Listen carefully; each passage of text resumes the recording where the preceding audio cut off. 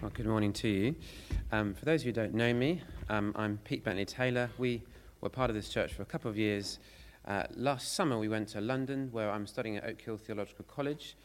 And just also to reiterate what I said,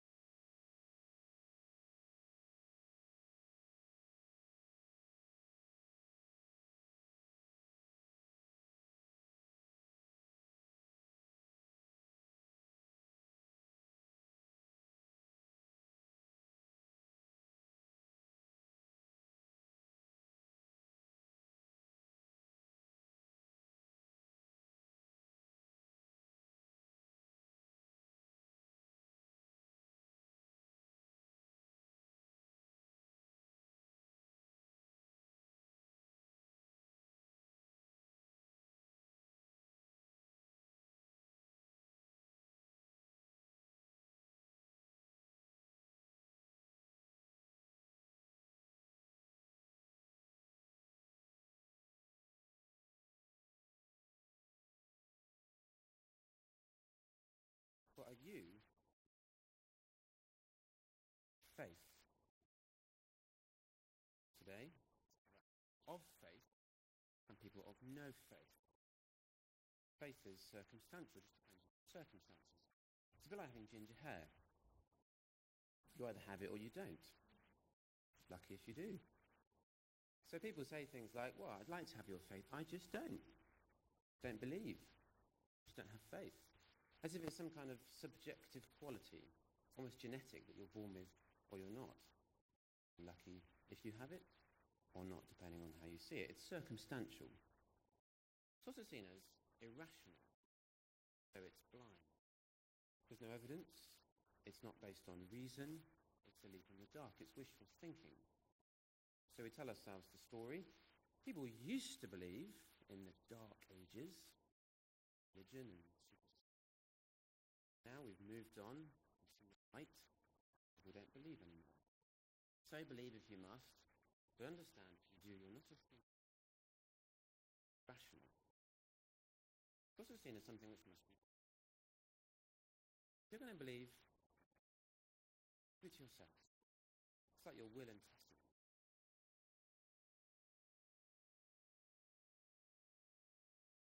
For home, not work, for the in.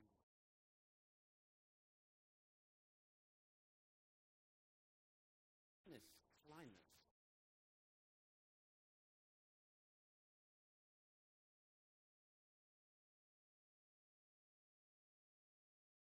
those who study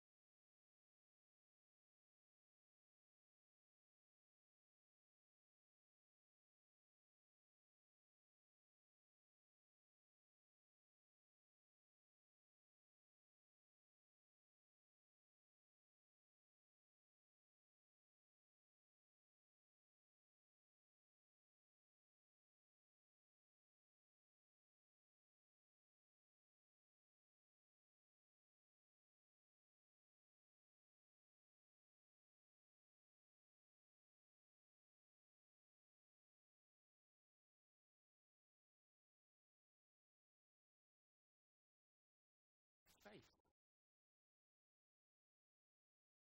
vague sense.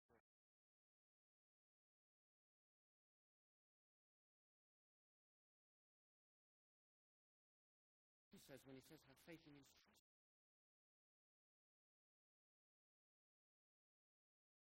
Jesus says, my going is not what you expect.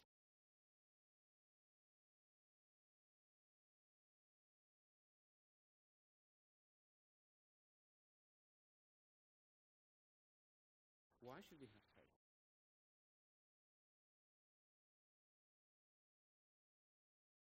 Number one, he is the way. He alone can show us the Father.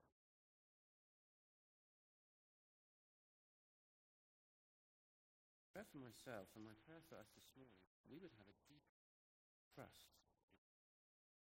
So the first thing is this: he's the way to the Father.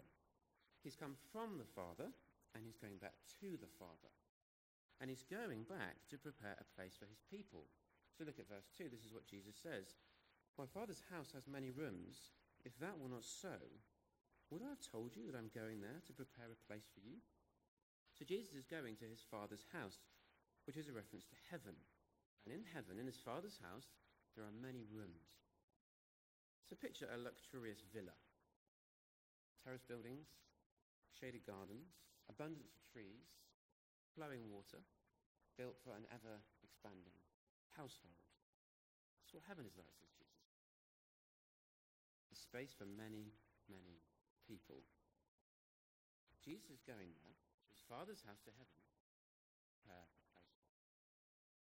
But does that mean we're to think of Jesus as a builder?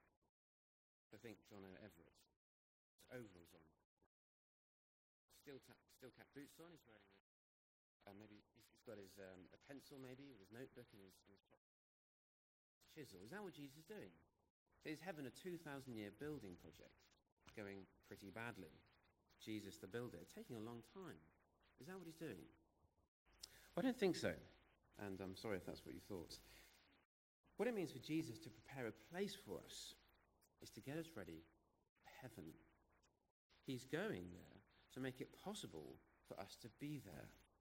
Now, what that means is that Jesus is going to the cross. He's going to rise, and he's going to ascend into heaven as a high priest who intercedes for us. He will offer his life, the Lamb of God, who takes away the sins of the world, and he'll make us fit for God. It is because of his work on the cross that he prepares a place for us. We have a place in heaven because Jesus died. And that is why he promises us, whoever believes in me will not perish, but have eternal life. Now, if Jesus is going then to prepare a place for us, to make us fit for heaven, he also says he will come back for us. That's his promise. Look at verse 3. He says this, I will come back and take you to be with me, that you also may be where I am. Just notice what we learn about heaven. It is not, therefore, some kind of outer-body mystical experience. It's to be with Jesus. That is what heaven is about. It is where our souls find rest. We're not to think of heaven as the afterlife, as if this life is really what it's all about, and that's the kind of postscript. Now, in this life, we live in the shadowlands. We get a glimpse of life, but it is ultimately unfulfilling. In the midst of life, we're in death. Heaven is the reality.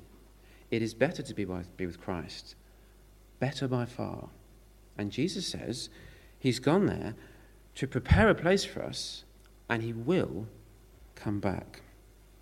Recently, some friends of ours moved house, and they've got 3 children. So when they moved, they took their children to be with their grandparents.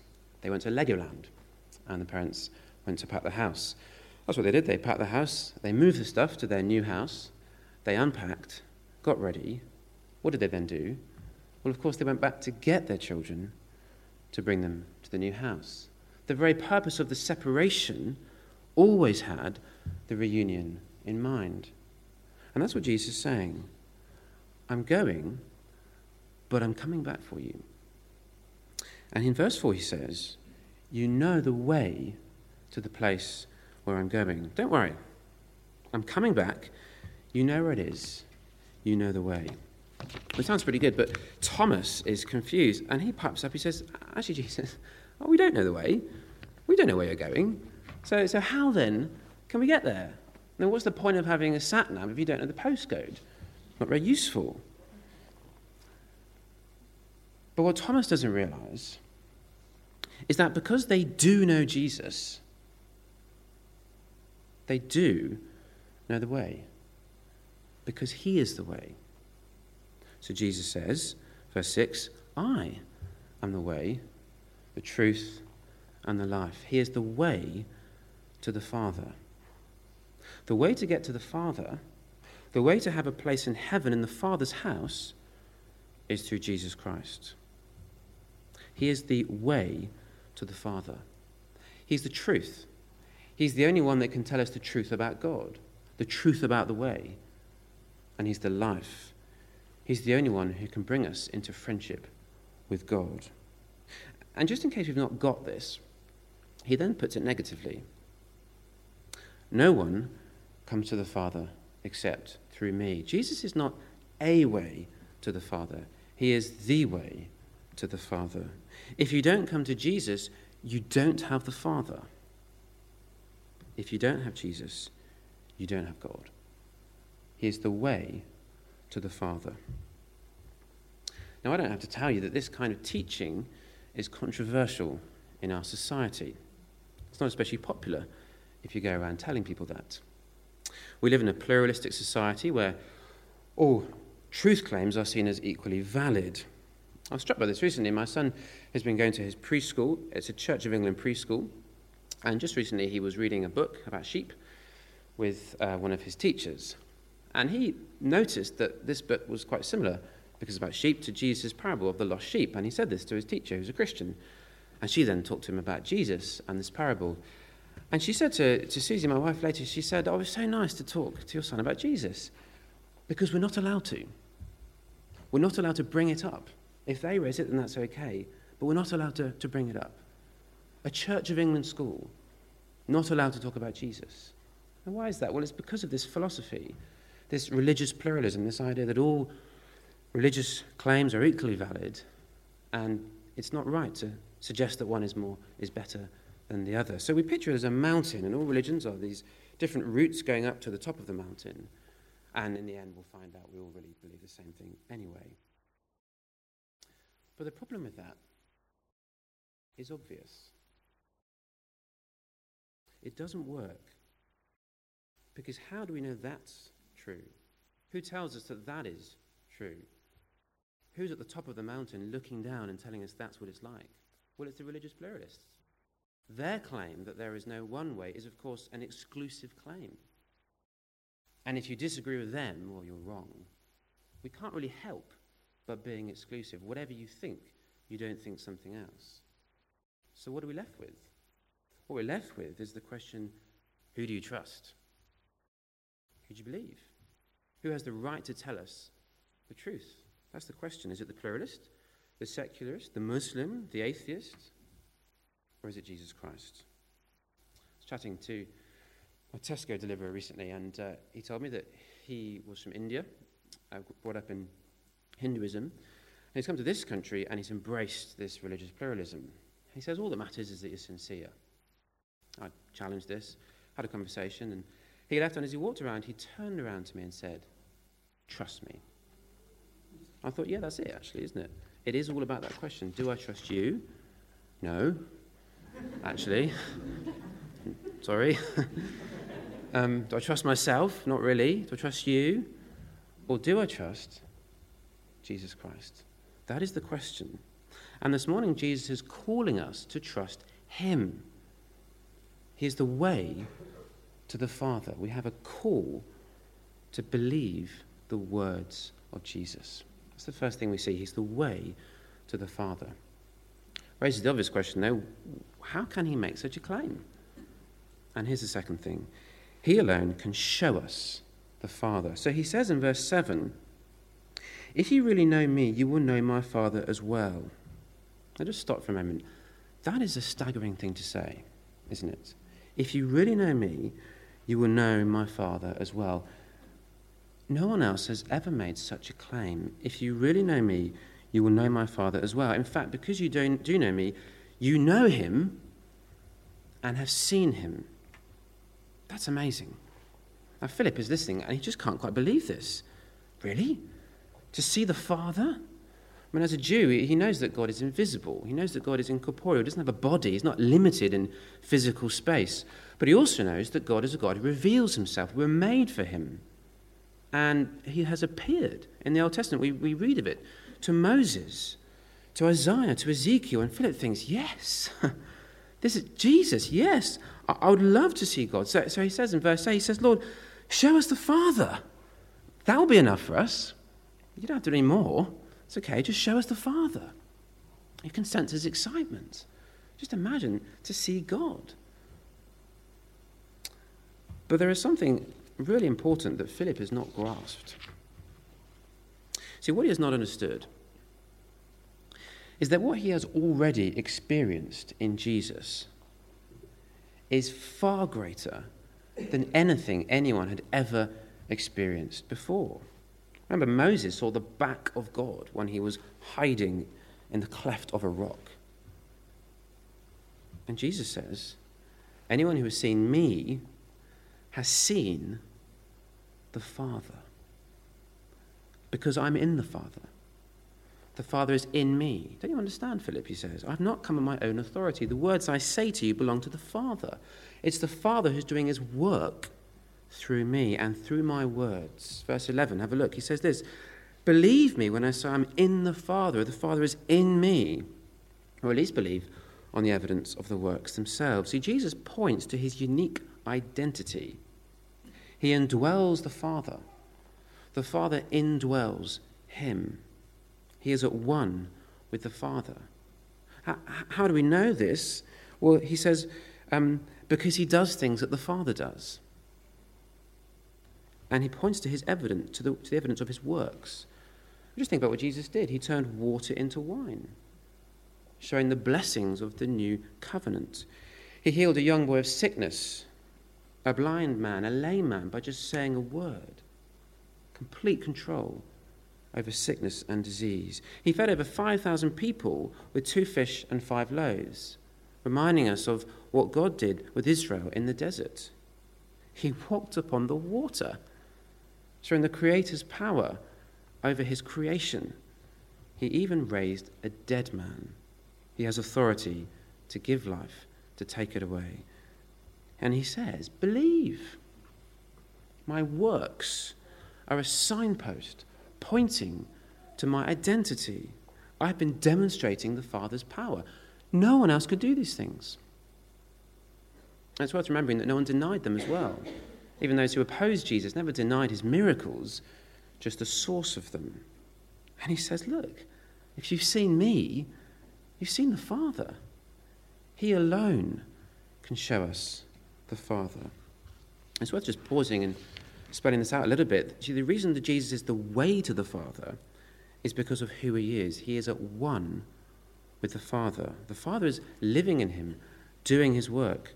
This is a hard concept for us to understand, but what we're seeing is that Jesus is intimately connected with the Father. He is everything the Father is except Father. And that's why we have the language of the Son. When he calls himself the Son, he is showing that he is completely equal with God, and yet different. My Son he's my equal. He's from me. He's like me. He's not less than me, but he's also not me. He's my Son. And so Jesus is showing us his unique intimacy with the Father. He's one with the Father. He's not a rival. He's not a creature. He is the Son. And because he's the Son, he can show us the Father. He alone can show us the Father. Now just imagine you wanted to meet Prince Charles and get to know him. It's maybe a stretch of your imagination. He's royalty, so he's fairly inaccessible. So you might go to some kind of public event where Prince Charles is and see him from afar. You might watch him on TV, get a bit closer up. You might read about him and get an insight from those who know him. The problem with that is you'd never quite know how well they knew him. But then just imagine in your search for knowledge of Prince Charles, you end up meeting Prince William. And you say to him, can we go out for a drink and chat and ask him about his dad? So that's what happens, and he tells you a bit about his father. I imagine there'll be some surprises, some things you'd never have guessed. There may also be some contrast, things which just contrast with what the journalists had said in their books. And so then the question is, who do you trust? Who is the better source of authority? Is it the writers or is it the Son? And the question is, who knows him better? It doesn't really fully capture what Jesus is saying, but it says something. Jesus can show us the Father because of who he is. He knows the Father intimately. He indwells the Father. Him, he alone. Before we just consider how amazing that is, just deal with one objection. You might be thinking, okay, that is true. And if I was Thomas or Philip, one of the disciples, I'd seen Jesus. Well, yeah, I believe, because I could then say, I've seen Jesus, I've seen him.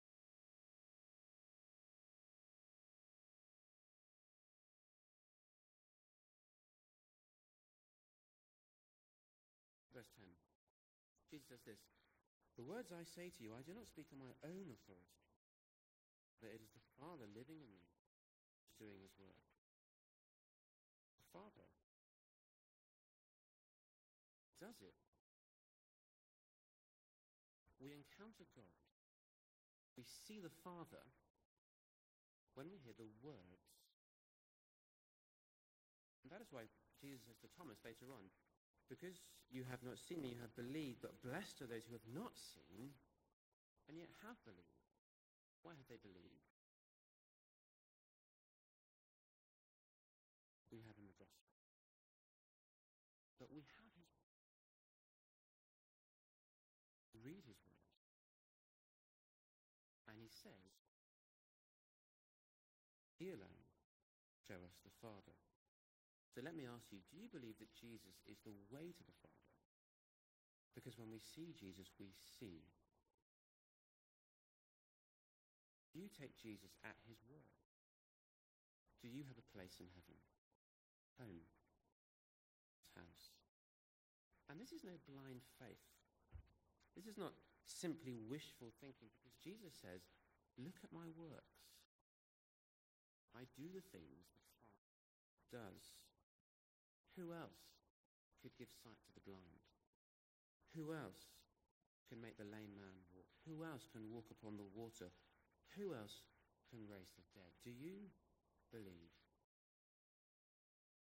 If the answer is no, let me ask you then, who do you believe instead? Because this idea that there are people of faith and people of no faith is a myth. It's a myth because we all believe someone. Whether we are particularly conscious of this or not, we're all trusting in the words of someone, whether it be Jesus Christ or Richard Dawkins or some other philosopher.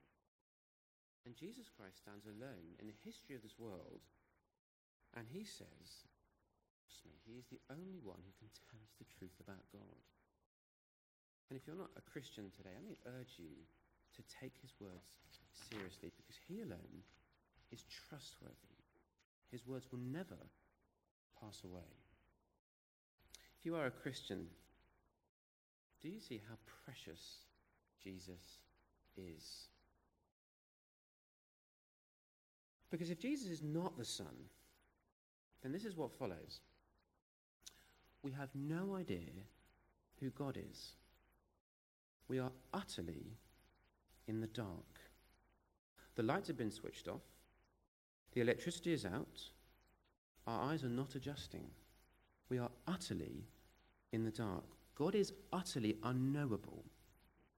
We have no idea what life is all about. Then we have every reason for our hearts to be troubled, to despair. All we can do is eat, drink, and be merry, for tomorrow we die. That is why the Jehovah's Witnesses and the Mormons are in such serious error. If you deny that Jesus is the Son, he's just a creature. He cannot tell us about God. We know nothing about God. We're in the darkness. That's why Islam is in such serious error. Jesus is just a creature. He can't tell us about God. The idea of Allah is utterly unknowable. If Jesus is not the Son, we have no idea about God. We're in complete darkness. And that is why for us, this is so precious. Because he is the Son. He can show us the Father. Anyone who has seen me has seen the Father. It is the Father living in me who is doing his work. Can you see how precious Jesus is? So do not let your hearts be troubled. Believe in God. Believe also in me. He's the way to the Father. He alone can show us the Father. And here's the final reason to trust Jesus this morning. He continues to reveal the Father today. He assures his disciples that his work is not over with his departure. So look at verse 12. Very truly I tell you, whoever believes in me will do the works I've been doing, and they will do even greater things than these because I'm going to the Father. So he assures them his works will continue through his disciples, through his people. And did you notice, they're not just going to continue, they're actually going to increase. Greater works are going to happen as Jesus departs. And we're left thinking, well, what does he mean? Am I really going to do greater things than Jesus?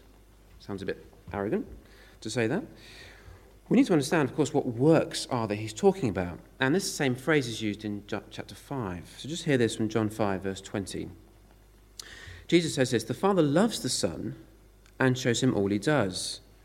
Yes, and he will show him even greater works than these, so that you will be amazed. For just as the Father raises the dead and gives them life, even so the Son gives life to whom he is pleased to give it. Moreover, the Father judges no one, but has entrusted all judgment to the Son. So the work of Jesus, the work of the Son, is to bring life and to bring judgment. And it's when he judges that he will bring life. To bring life is another way of saying to show us the Father, because to have life is to know the Father. And Jesus says this work of showing the Father, of bringing life, is going to continue when I leave. It's going to increase. He continues to reveal the Father today. In what sense will they be greater, though? Well, I think it's partly in terms of scope. The scope of God's work since the ascension of Jesus is far greater than anything that happened when he was on earth. When Jesus was teaching on earth, not many people believed, but just think of the day of Pentecost. In Acts 2, when the Holy Spirit is given, 3,000 people believe on one day. And what have we seen since then? Well, the gospel grows and grows and grows and grows and grows. But easy to lose sight of that in our country, but it's true. The gospel is bearing fruit all over the world. Greater works. In terms of scope, I think also in terms of depth.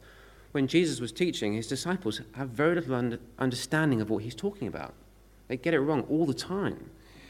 But when Jesus sends his Holy Spirit, well, he will enable us to see who Jesus really is, to understand his word, and to have power to proclaim him to other people. Greater works. He continues to reveal the Father today. And I think that's what verse 13 and 14 are all about. Look at this promise. You probably noticed it. And I will do whatever you ask in my name, so that the Father may be glorified in the Son. You may ask me for anything in my name, and I will do it. Now, we've got to say this verse sounds pretty exciting, doesn't it? Whatever you ask for in my name.